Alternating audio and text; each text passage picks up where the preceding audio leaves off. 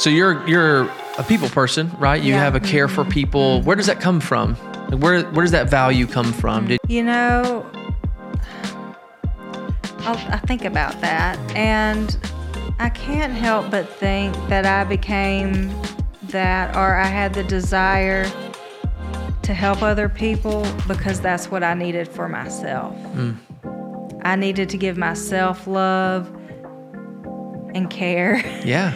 And instead of focusing on what I needed to do for my own growth, I think I expressed it outwardly to others. Yeah. I had no clue that's what I was doing, but as I reflect back on it, I can't help but think that played a role.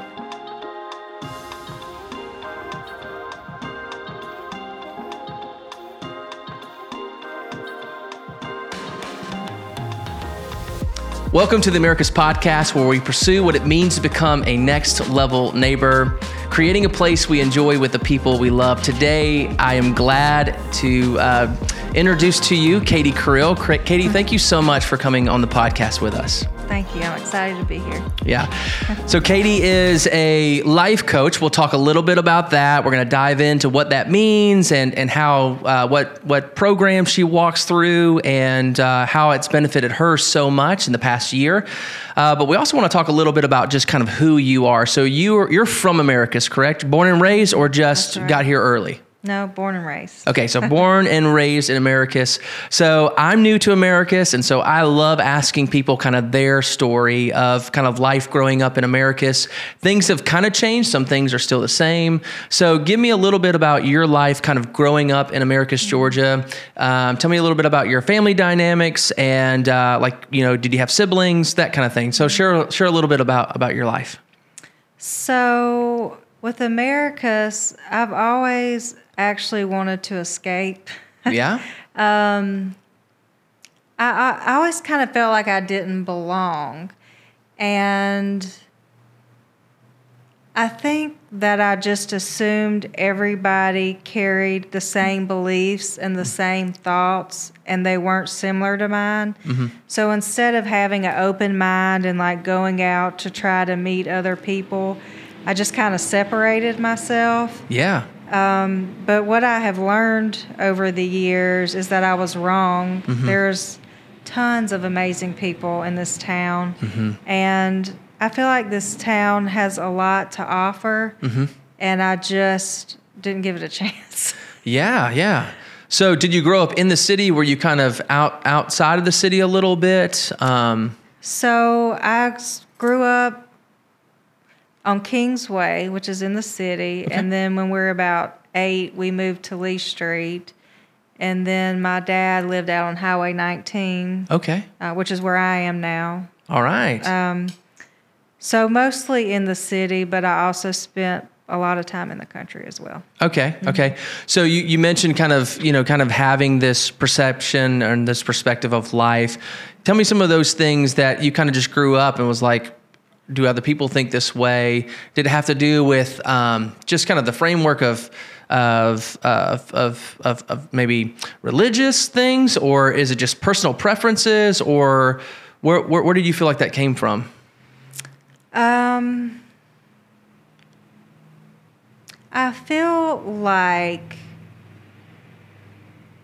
there were a lot of belief systems in place that did not resonate with me. I can recall hearing like racial slurs, and I did not like that. I did not believe that because someone's skin color was different than mine, that they were different from me. How old were you at that time, you think, when you first started kind of hearing some of that? Really young. I can remember being, I think it was like in middle school, and we were walking around the block, and one of my friends said, I say the N word. Yeah. I don't even like to use that particular language. And it takes a lot. I struggle to take up for myself. So like it takes a lot for me to speak up for other people. And I do wish that's something I was better at, but I think I have to get better at taking up for myself first. But I do remember at that particular age hearing someone say that, and I took up for the people that she was speaking against. And that's actually like a really proud moment of mine. Yeah. As a child, because... How old were you at that point? I would say middle school. Okay. Yeah. I don't know. But, I can recall hearing certain language and certain assumptions around just through, day-to-day life and not liking it and not believing it. Yeah. So I didn't like that. And then I also was raised Southern Baptist, and I do believe in something greater than myself. But I believe it's broader than just within the realm of Southern Baptist beliefs. So I just kind of separated myself, and I always wanted to escape, and I did at one point, and then I ended up back here. Yeah. And now you're talking about like later on in life, not when you were younger, you got away and then came back. No. Okay. All right. So I feel like I finally got out. I was actually married, and I wanted to take a travel assignment, so I was an adult. I think I was like 22, something like that, 23. And I did a travel assignment in California for 13 weeks. And then when I returned from that assignment, I had planned to do more of them. And I was actually going through a divorce. But then I ended up pregnant. Yeah. So I ended up staying. Okay. And have a 13-year-old now. Yeah. But about 5 years ago, I ended up going to California. I was going to quit nursing, and I'm getting way off track. Sorry. Yeah, no, it's fine. That. It's fine. So I was super burnt out, and I did not know that I could continue to work as a nurse. And I wanted to go to California because I knew they had ratio laws in a union. So I just want to see what nursing was like with those aspects in place. And then if, I went out there and it didn't work, I would just quit nursing, and if not, continue. But I went out there and I loved it. So that's how I ended up where I am, or where I was in January. And I would just go work for a week and then come home for a week. Yeah. Okay, so growing up, you knew that you kind of wanted to get out, wanted to try something different, wanted to see if there was other people more like you, maybe, just kind of in that same framework. So you're going through middle school, high school. Did you know, like being in high school, went to Americus High, right? Yeah. Did you kind of know what you wanted to be able to kind of get there? Did you always think about being a nurse, or what was the kind of the first thoughts, like growing up 13, 15 years old? What did you want to be? I can remember my first thought was I wanted to be a surgeon. Okay. But I also did not want to go to school forever. So I ended up choosing nursing. And I think the choice just came from wanting to help people.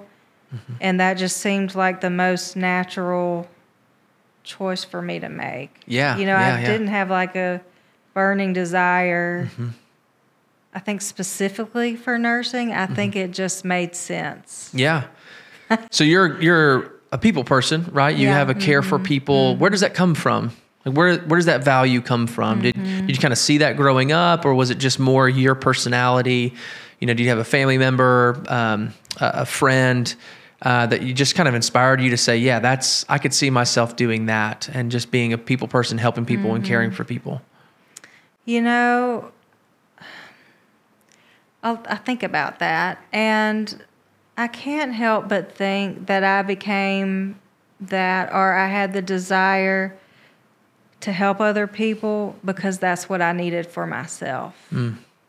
I needed to give myself love and care. Yeah. And instead of focusing on what I needed to do for my own growth, I think it just I expressed it outwardly to others. Yeah. I had no clue that's what I was doing, but as I reflect back on it, I can't help but think that played a role. Yeah.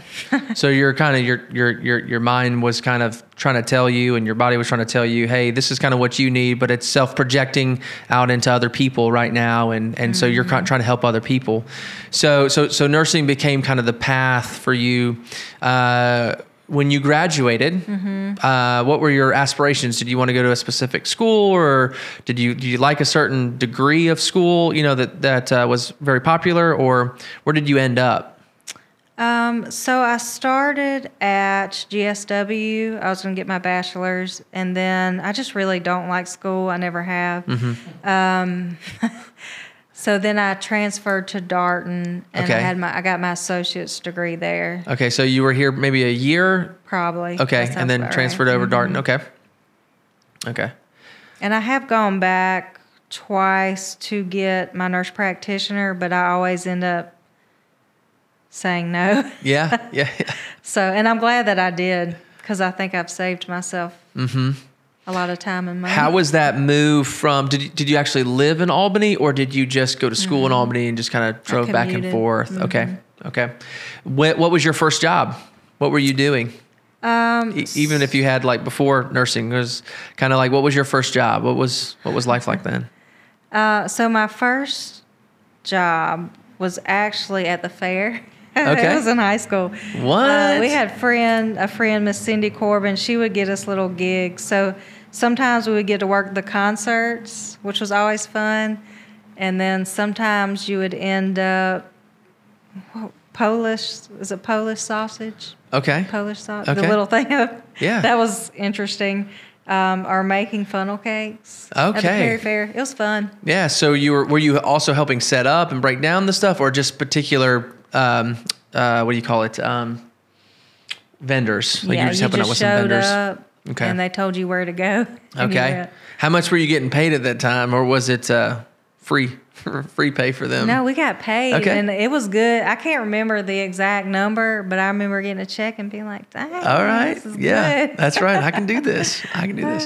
That's great. So you did that. Did you also do that? How long did you do that for? I think I just did that For like 1 summer? or 2 years, Okay. like whenever the Perry Fair would come to town. So Okay. it wasn't like a regular thing. Okay. It was a really interesting experience, though. Yeah. So then I was in nursing school, and I actually was really struggling one semester. And I don't know. It was just so foreign to me, like how hospitals, everything was foreign. And I did my clinicals here, and it was when it was Sumter Regional before the tornado. And I remember going over to do my clinicals the next day at the main hospital, Phoebe, and like even the medicine vials were different. So anyways, it was totally different, and one of the instructors was just like super not nice. Like it's already super stressful being a nursing student and being in clinicals, and it's a scary environment. And she kind of just added like pressure, or I allowed her to add pressure. Anyways, I had a breakdown, and I ended up deciding to take a semester off and start work as a CNA. Okay. So I worked at Sumter Regional as a certified nursing assistant. Okay. And then finished up with school. And that was like really the best thing I could have done, because it just got me familiar with that environment and with the terminology. More like boots on the ground and Okay. I wish that I would have done that at the beginning. It would have been helpful. And I really enjoyed that job. I felt like I could spend more time with the patients. And I actually, if I could do it, if I could have lived off a CNA income, I would have chosen that route over a nursing route. Okay, yeah. Because, like you said, you get to spend more time with people. That's good. So you end up at the main, or after clinicals and things like that, after you do the when you go back, do you end up in Americus, or do you end up in Albany? No. Or do you end up in California? In Albany. Okay. So I decided when I graduated that I wanted to work at Maine Phoebe because I felt like I would get more experience there. So I did that for about 2 years. Okay. And then I took one travel assignment to California, which was 13 weeks. Then I came home. I ended up in Columbus. Okay. And then also Cordele. I've kind of been all over the place. Yeah. And then Atlanta. Okay. So going back to growing up in Americus and saying, I want to kind of get out and see some different perspectives. So you were college, Albany, California, Columbus. Did you get to see a little bit of what you were hoping to see, or did you still feel yourself disconnected from kind of the general framework of community? Like where was your headspace at that point? Were you getting more excited about the potential of different environments, or what did that look like for you? Each place had something different to offer. But ultimately, I feel like I felt disappointed in our healthcare system as a whole. I feel as if there's a tendency to give a prescription and just kind of put a Band-Aid over everything and never get to the root. Yeah. And I also understand that in the hospital setting, there may not be time for that, but I did feel uncomfortable being a part of that. Yeah, yeah. Would you say, kind of stepping into that, would you say that it's more, are things more tuned to trying to deal with symptoms than actually deal with the problem or the root cause of certain things, whether it's a disease or something like that, where you just feel like you're just kind of patching it and you don't really know, like, I feel like that we could figure this thing out on a deeper level, but what we just continue to do is continue to just prescribe things just to get them by, but it's still going to be there. Is that kind of what you're describing a little bit as far as medicine and even practices, like, hey, go home and do this? That may not be the best thing for them. Is that kind of what you're describing? Yeah, I think so. I think about, the last 12 or 13 years I was in the ER, and I guess what I saw was a lot of people who had a lot of physical complaints, and we couldn't find the problem. But when you talk to people, most of them are stressed out, or most of them had something big happen in their life. So I do feel like emotions present as physical symptoms, especially when you do blood work and imaging and you can't find the cause. Yeah. And I don't feel like that is addressed enough. And I do understand in that setting there's not time. And also, a person has to do their own work to get to the root of that, and that's hard to do as well. Yeah. So I think that's actually how I ended up on the life/health coaching journey, is because I wanted to help bridge that gap. Okay. So you feel like it's, you would describe it as not a holistic approach to healthcare. That's right. Is that there's something missing. We're doing what we can here, but we're not able to attach it to the other areas of life or whatever it is. Like you said, what's causing these things? Sometimes people don't even know, and so yet we're here, and so patterns and mindsets that just continue to pile on each other, and then your body physically starts to respond to these things as well. And so you come into the hospital, you just want your body to stop, or your head to stop. But there's also parts of that where there's patterns where they could also help if you step into those as well. So, okay, so you're doing that. Would you say you found some joy in that, of being able to, did you get to see some success in any of that? And you're like, just some success stories that you can look back and say, over the last, so many years, I really got to enjoy seeing this person, or anything like that? I do recall one time, it was when I worked in Columbus. I would work in the ER and then also in the ICU. And we had this guy who came in, and like as soon as he got on the stretcher, he went into VTAC. and we were able to help him. Now, what is VTAC? It's just when your heart's it's a lethal rhythm, and your heart is just like beating super fast, and blood's not pumping like it should.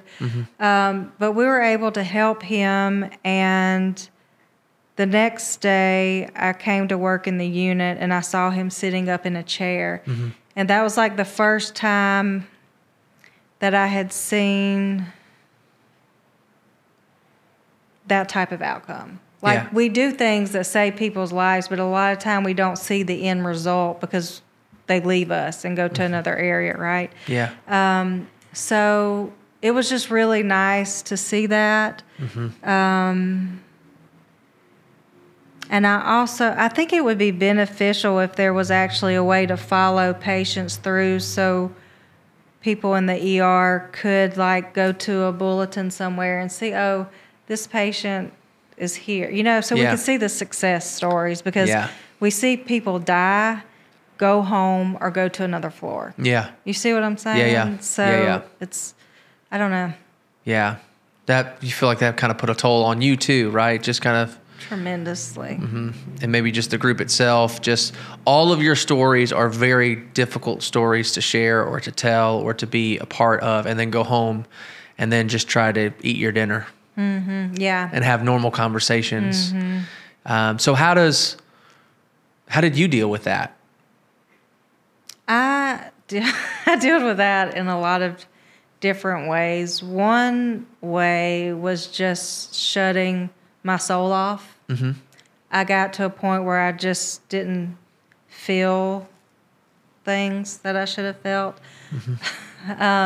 You just get so used to seeing people die and people being in pain and suffering that it's like, if you're going to survive this environment, you do have to really just shut a part of yourself off.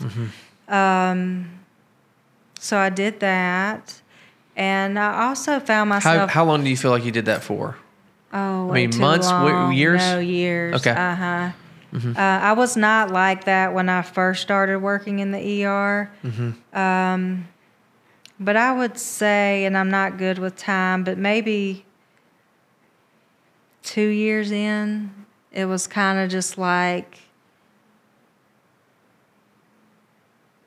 it was almost like I felt dead on the inside. I really did. Yeah. And it wasn't just that. I mean, there were other things that I was not dealing with in my own life. But I do recall just like walking around one day at work, and I was still able to be kind to people, but I couldn't give them what they needed. Yeah. It was really horrible. Yeah. That seems like it's very difficult to be able to have to process alone. So you used the term burnout. We talked about this a little bit even before the podcast.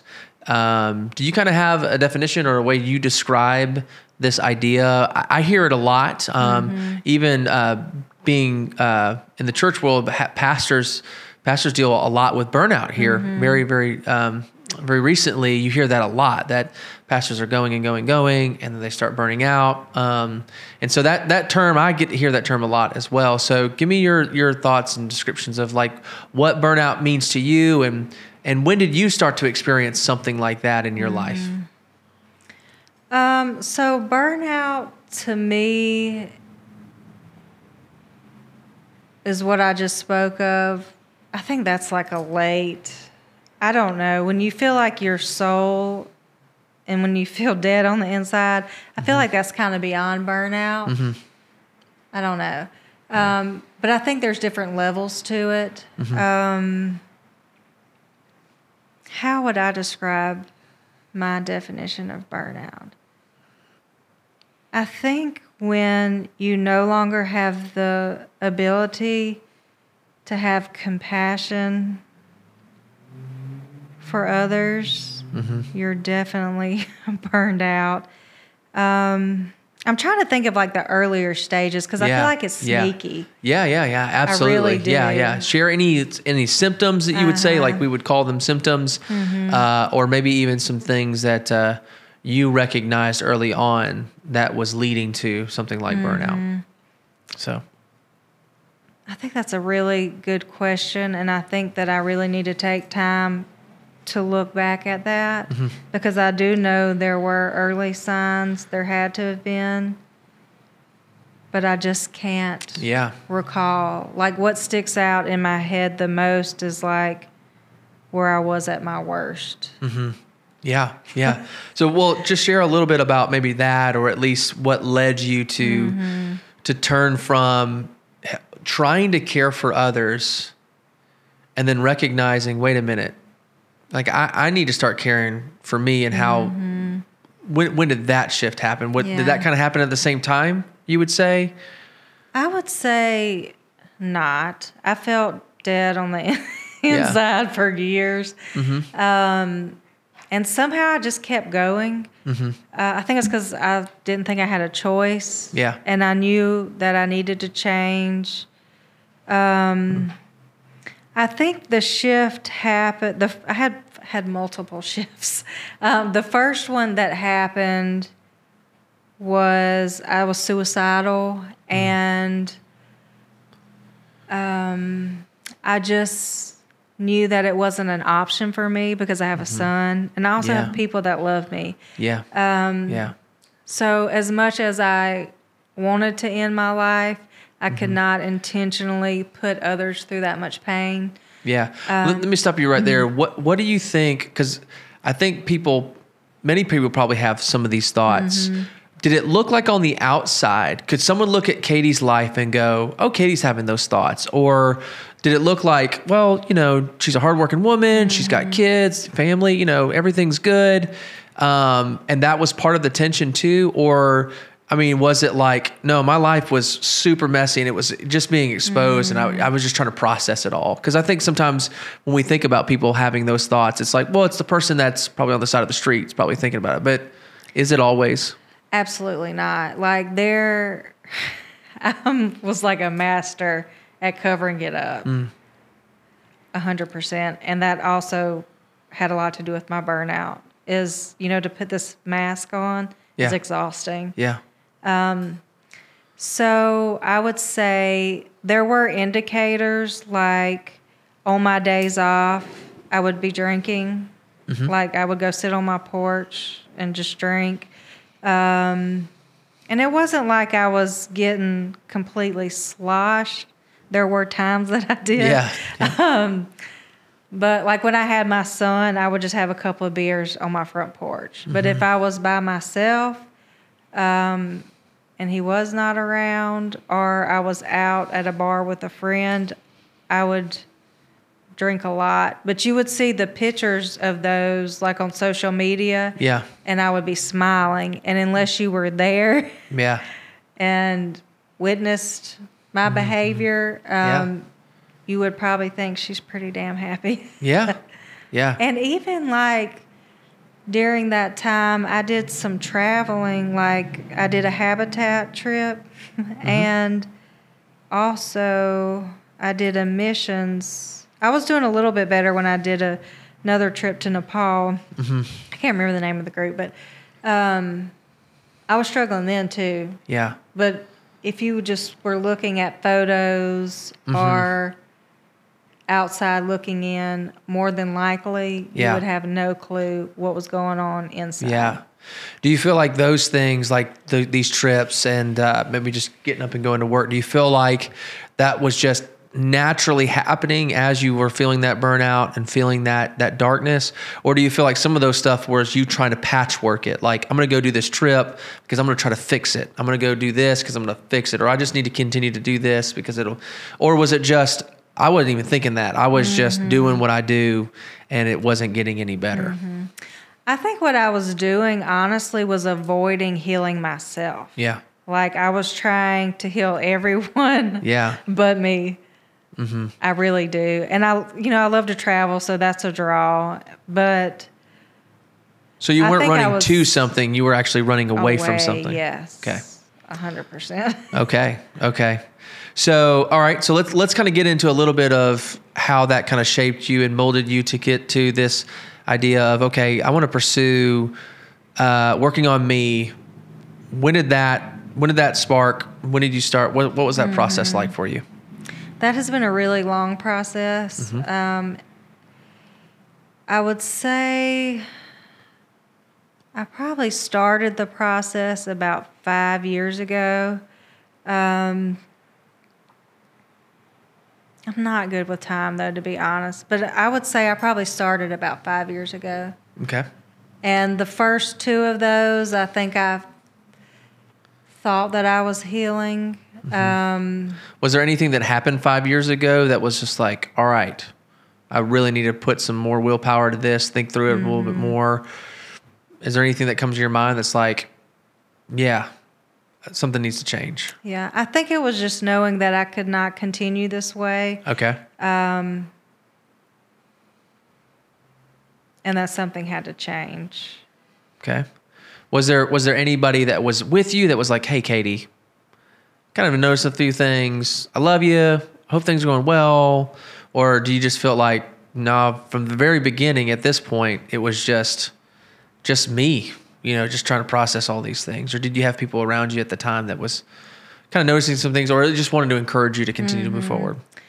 Well, I think most people probably did not know at all what was going on internally.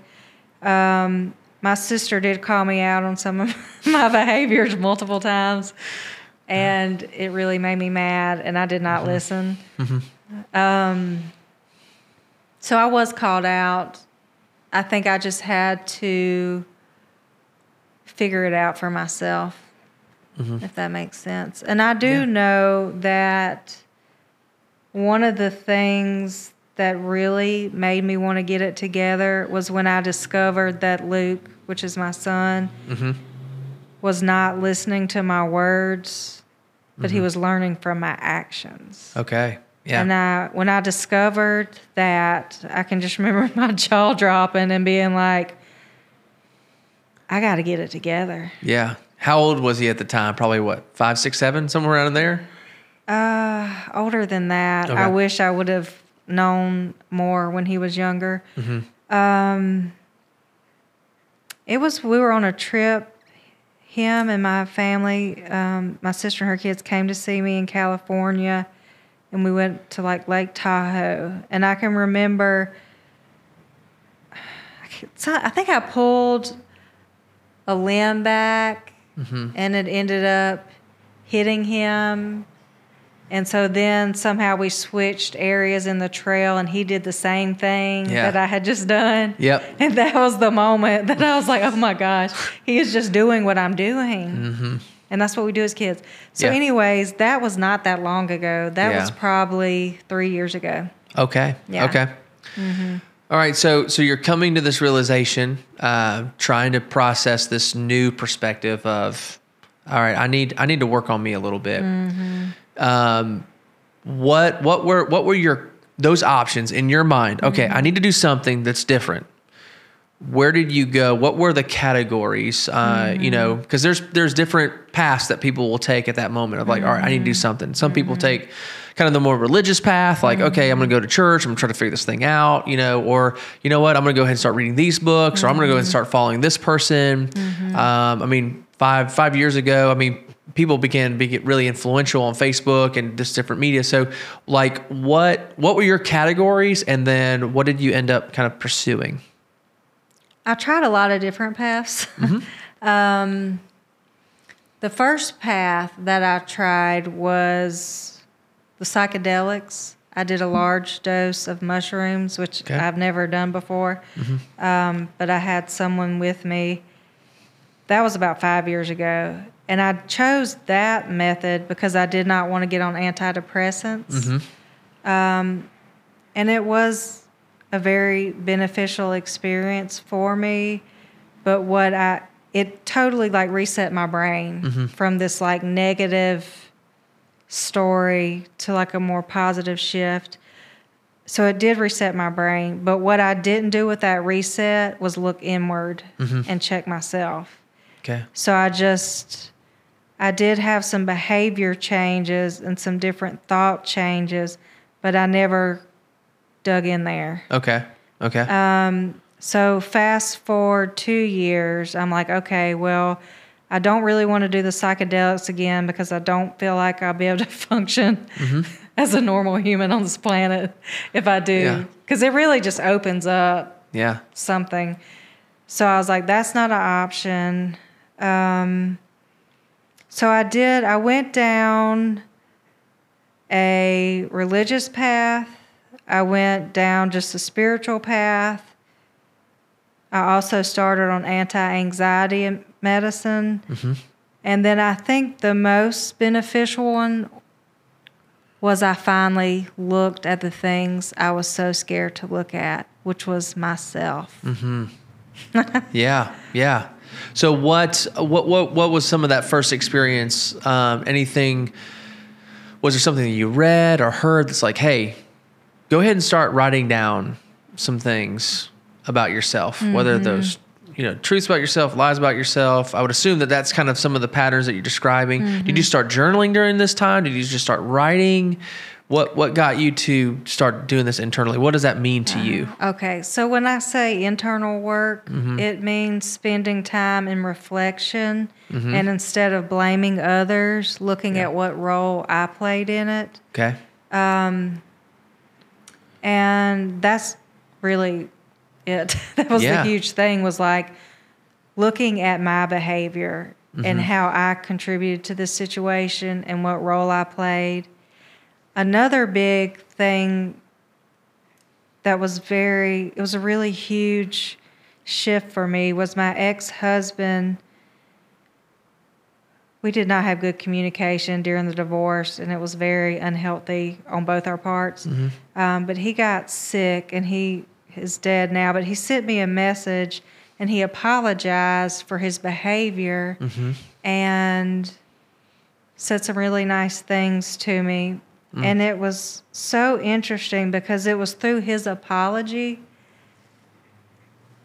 that I was able to see how my behavior affected him. I never took responsibility for what I did to him.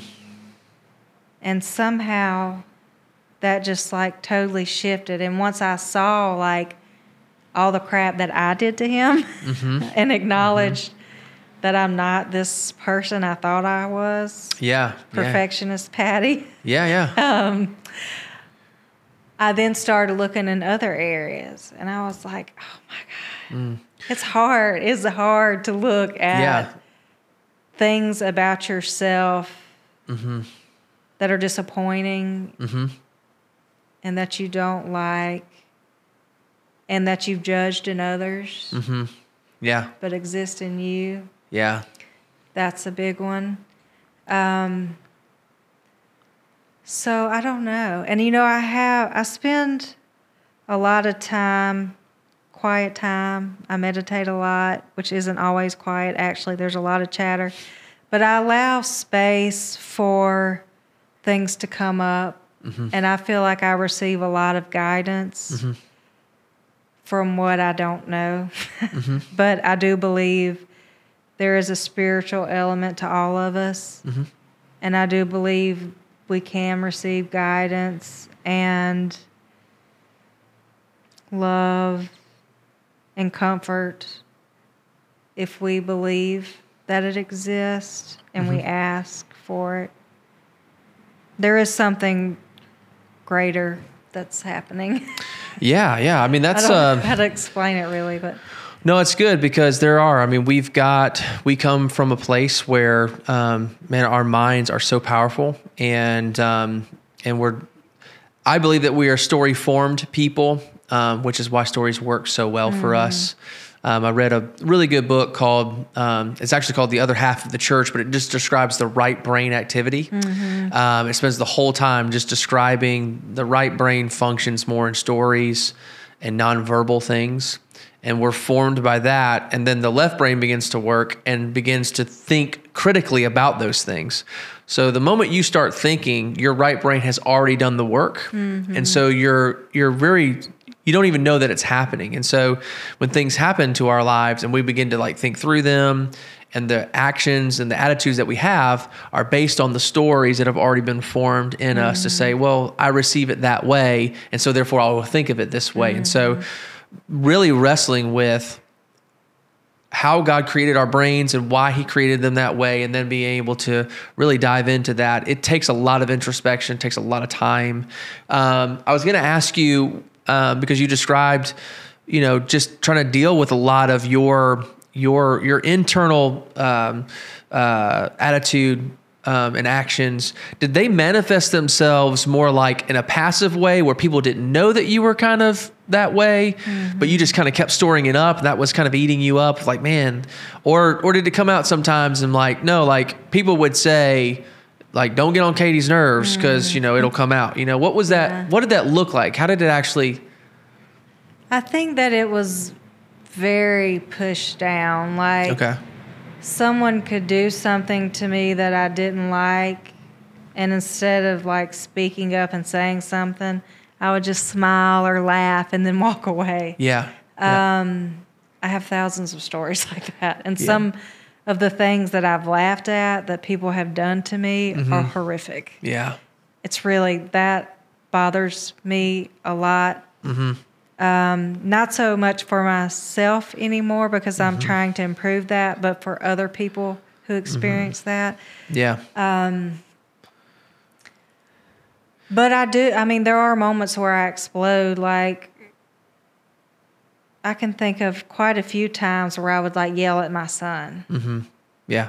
And reflecting on it, it would be like, A, that was unnecessary.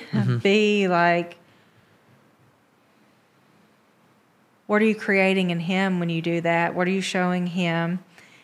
And C, is that healthy? Yeah. And so I have had many times during parenting where I've just felt like I was saying sorry all the time. And it might not even be like yelling. It might even be my tone. Like he would say something and my tone would be off. It wouldn't even be related to him. It would be because I'm stressed out about something.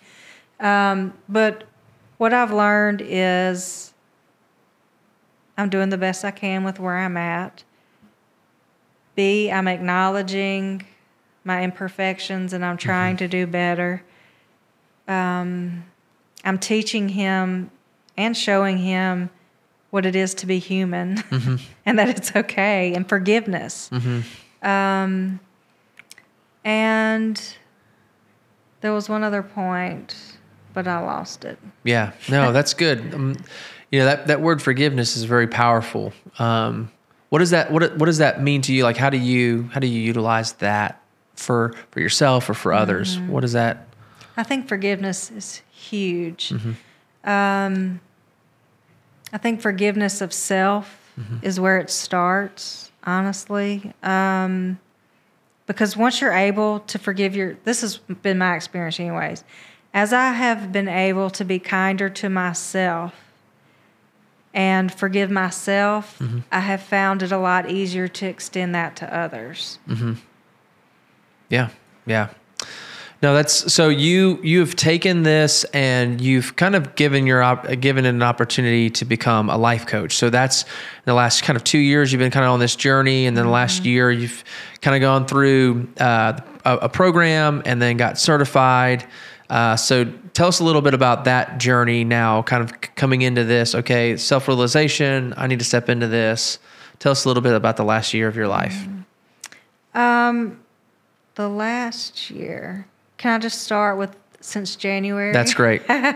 Okay. So January, I was at work and I was looking around and I just knew I have felt called to coaching.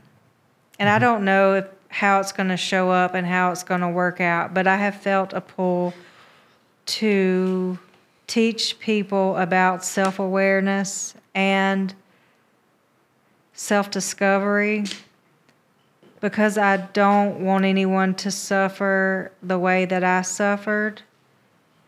And I also want, in general, for us as a world to try to eliminate this perfectionism and to eliminate, like, hidden sides of ourselves. Like how I spoke about when I get upset or irritated, sometimes it'll come out by me yelling with my son. I feel like there's something in me that feels like by me sharing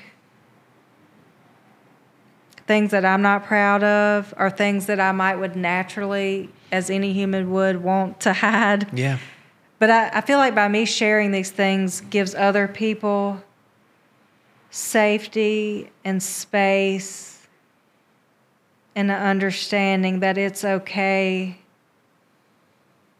to be how you are and to be who you are, but to learn to embrace who that person is and to not be mean, but to just try to do better and try to learn, which will then extend to everyone else they're around. Yeah. Yeah. No, that's a good, I mean, the idea that, everyone is,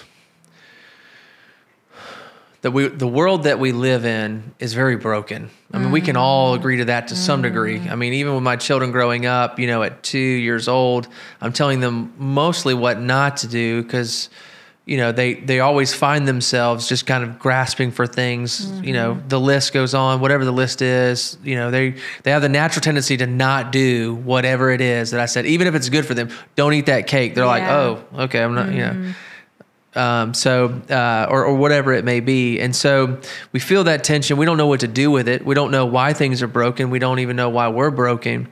And coming to that realization that I need something, outside of myself to help me to deal with this. Like what is there that's available to me so that I can get some healing? And so it's very important that we get to that place. I mean, I just did a few weeks ago, I was talking a little bit about Jesus meets this man at the pool of Bethesda, and he's been there for 38 years. He's been lame for 38 years. And he asked him this question. He says, do you want to be healed? And the idea here is it's not just, hey, do you want to be healed from this physical element, but do you really want to be whole? And for that guy, kind of the conversation, it was a very short conversation, but for that guy, 38 years, he kind of got comfortable with where he was. And I think that's times, this is what we're describing is, when we come to this realization, like, do I need to be comfortable or do I really want to be healed? Do I really, because I know what this looks like. I know what this pain looks like. I know what this hurt looks like. But there's an offer on the table. But I don't know what that looks like. I don't know what that jump looks like. And this is what he's offering. And we've got to wrestle with, hey, do we really want it or we kind of want to stay where we're at? And so you've got to wrestle with that. And that's kind of this idea, okay, all right, healing is something that we all need. And it's hard to embrace that because what you're saying is there's something that I have to work through. And it is difficult, whether it's small or big, your own mind, where your mind goes. And so those things are really, really important. So your aim is to find people that are kind of just going through this stage of their life. Tell us a little bit about the 8-week kind of program that you're kind of working on. What is it called? So I teach an 8-week program, and one is for adults, one is for corporations, and one is for kids. And basically, it is a self-awareness program.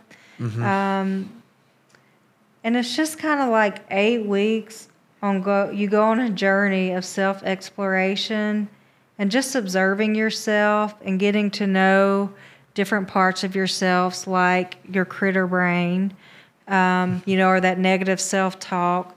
Sometimes it's referred to like the voice of judgment versus the voice of wisdom.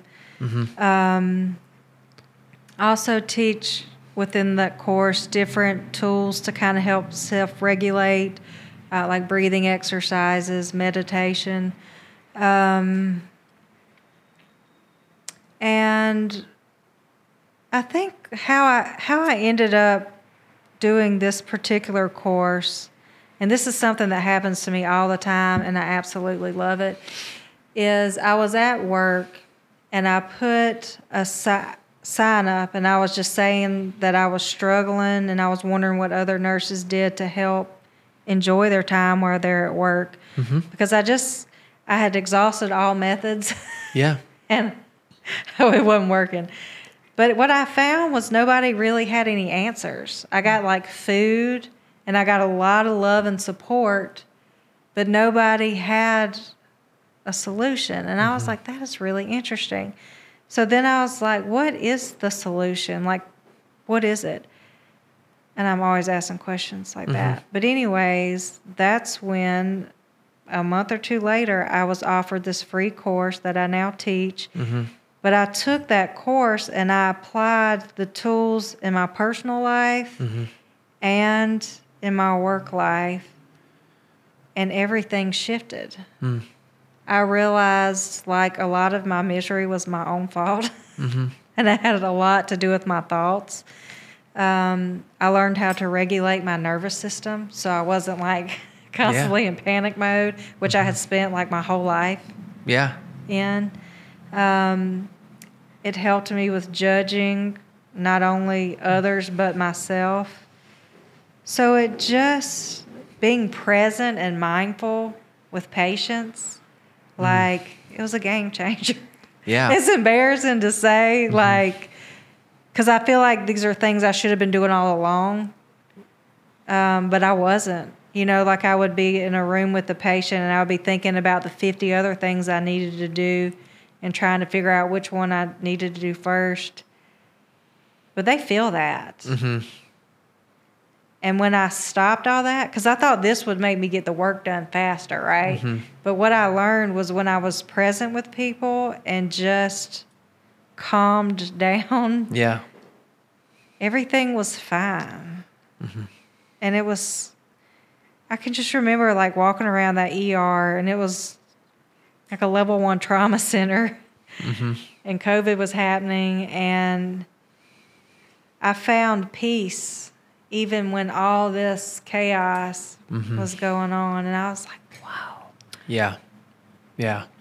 That's very impactful. You got, one of the things that we do here just within the podcast is just reminding ourselves to be, good neighbors, to be what we call next level neighbors, and being present with people is so important, and not thinking about the 10 next things.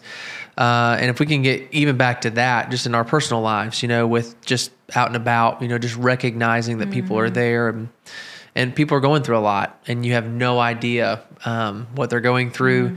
I mean, you can't stop for every single person, but there are moments where, you'll see somebody and it's just that time. And so I think it's really important to be present as much as possible. That's being a good neighbor, is someone who's present and just willing to be there, and has that open posture of, hey, you might not want to talk today because you're just taking out the trash, but just know, whenever you're ready to talk, I'd love to spend some time with you. So that's really huge.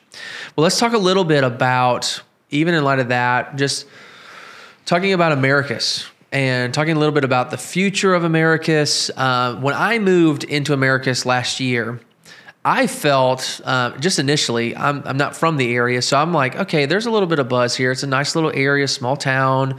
Everyone kind of knows everybody, so that feels good. But then there's even been some like things that, whether it's work related or new businesses, like there's a buzz that's like, hey, Americus has the potential to like grow and things like that. But you being from Americus, looking to the future of Americus, whether you're here or not, right? You want to stay. What are some things when you think about the future of Americus that you would like to see take place for it to be healthy? And I have always felt like Americus has a ton of potential. I really have. And I do want to say that it took me leaving here to learn to appreciate the things about America. Like I do. I love Americus now. I love the small town. That's awesome. What I feel like, I don't know, I feel like we need to just bring more people in. I don't know how you do that, but I feel like it's going to happen, to be honest, because people are trying, I feel like, to move to this slower pace living. So the answer to your question is I don't know. No, that's fine.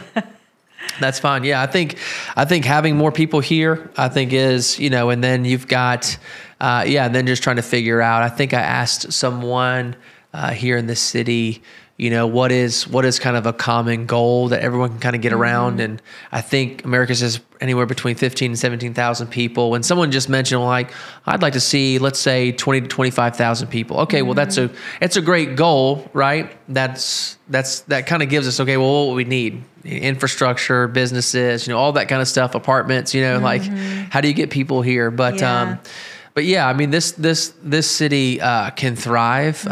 It has a lot of opportunities for people to come and hear the history of it. I'm really excited about even the historic colored hospital that's being changed into a museum, from what I heard. And then they'll have an amphitheater over there. But then there will be another, the Brown Park that's coming, which I'm really excited about. And they're going to have an amphitheater there as well. So it seems like they're trying to put some things together, and businesses are coming in. So definitely have a lot of potential for that. In light of kind of whatever that future is, what are some things that you want to see just in everyday people as you meet them, as you talk with them? What are you hoping for them? Even if you get a chance to some coach, kind of what's your pitch to people when they're asking hey, I want to be a part of what you're doing. How do you kind of share that with them to kind of get them ready? I have a hard time verbalizing what I do, and I also have not been able to figure out how to make people want to do this work. And I've thought about that a lot because I've had a lot of struggles with marketing and sales, and it's stuff I got to work through. So the conclusion that I came to was just to show people, show up as the best version of myself, and let that attract and draw people in who are ready for a change, and to know that I can provide a safe container for them to show all parts of themselves. And know that I will not judge them because I cannot judge them. What would you say if someone is probably looking for a life coach? What are some ingredients, characteristics? Let's say someone's trying to process that. Why would I need a life coach? What are some things that you would say, hey, if you're doing this or thinking this way or a part of this, you probably need a life coach, whether that's me or someone. Consider that. What are some markers that helps people to process? Because they might hear life coach, they're is that like a counselor? How do I know I need a life coach? I think that and there are different types of life coaches, or coaches for everything. But I feel like if you're looking around and you're really not digging the life that you're living, you're bored, there's no joy, you're meant for more, but you don't know what it is. I think those would be great indicators that you could benefit from a life coach. So I would say that if you're ready to kind of peel back some layers and take some actions, coaching is really well, because it is very action driven. And I think that might have been part of the holdup with therapy, is you go to therapy, you talk for an hour, but then you don't meet again for another month. And so it's so for me, I think the big difference was the actions that you take, whether it's you meditate for 1 minute a day, or journaling for 10 minutes a day, or doing deep breathing throughout the day. When you feel yourself that you're about to lose it, instead of losing it or eating a chocolate chip cookie, you take some deep breaths. Yeah, that's right. Stay away from the cookies. They're too good. All right. Well, let's go ahead and step in. We're going to kind of get ready to kind of follow up and kind of finish up on a few things. But we always love to do rapid fire questions at the end. It gives us a chance to get to know you a little bit more on a personal level.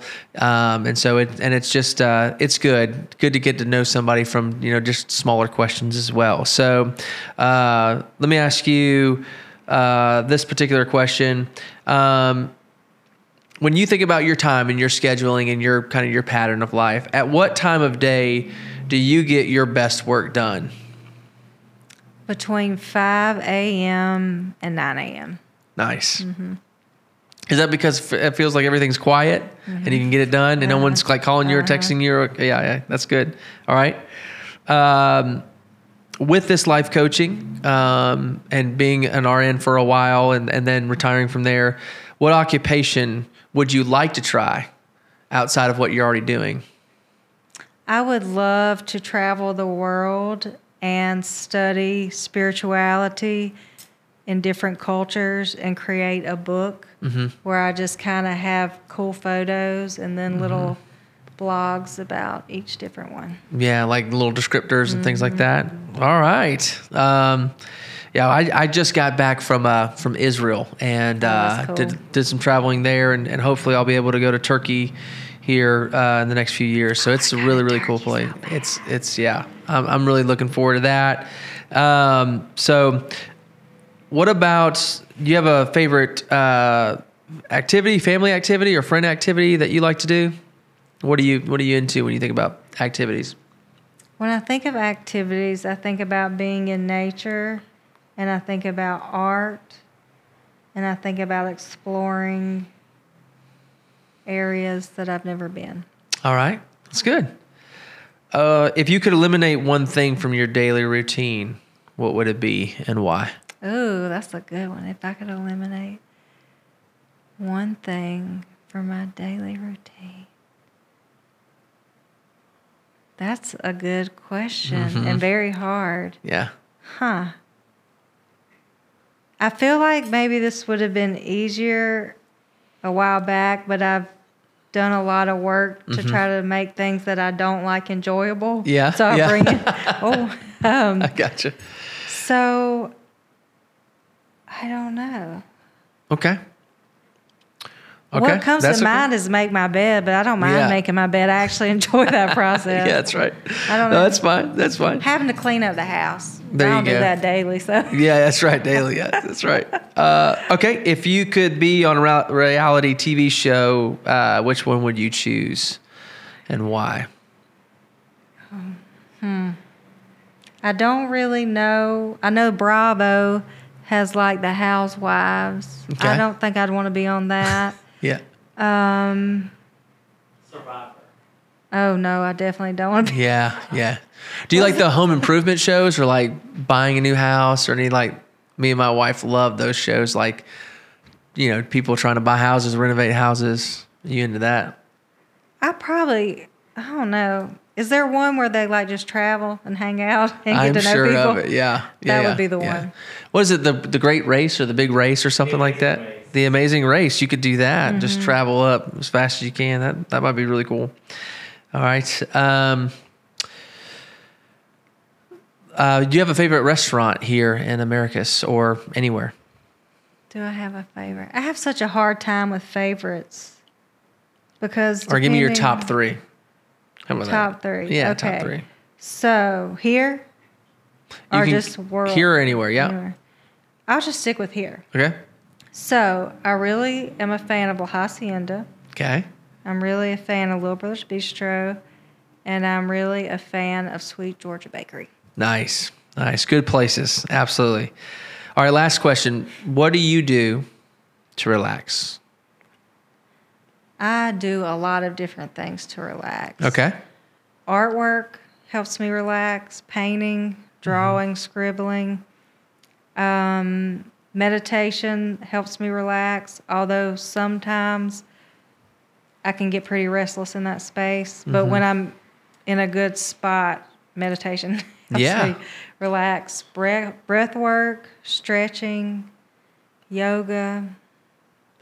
Do you remember the last thing that you painted?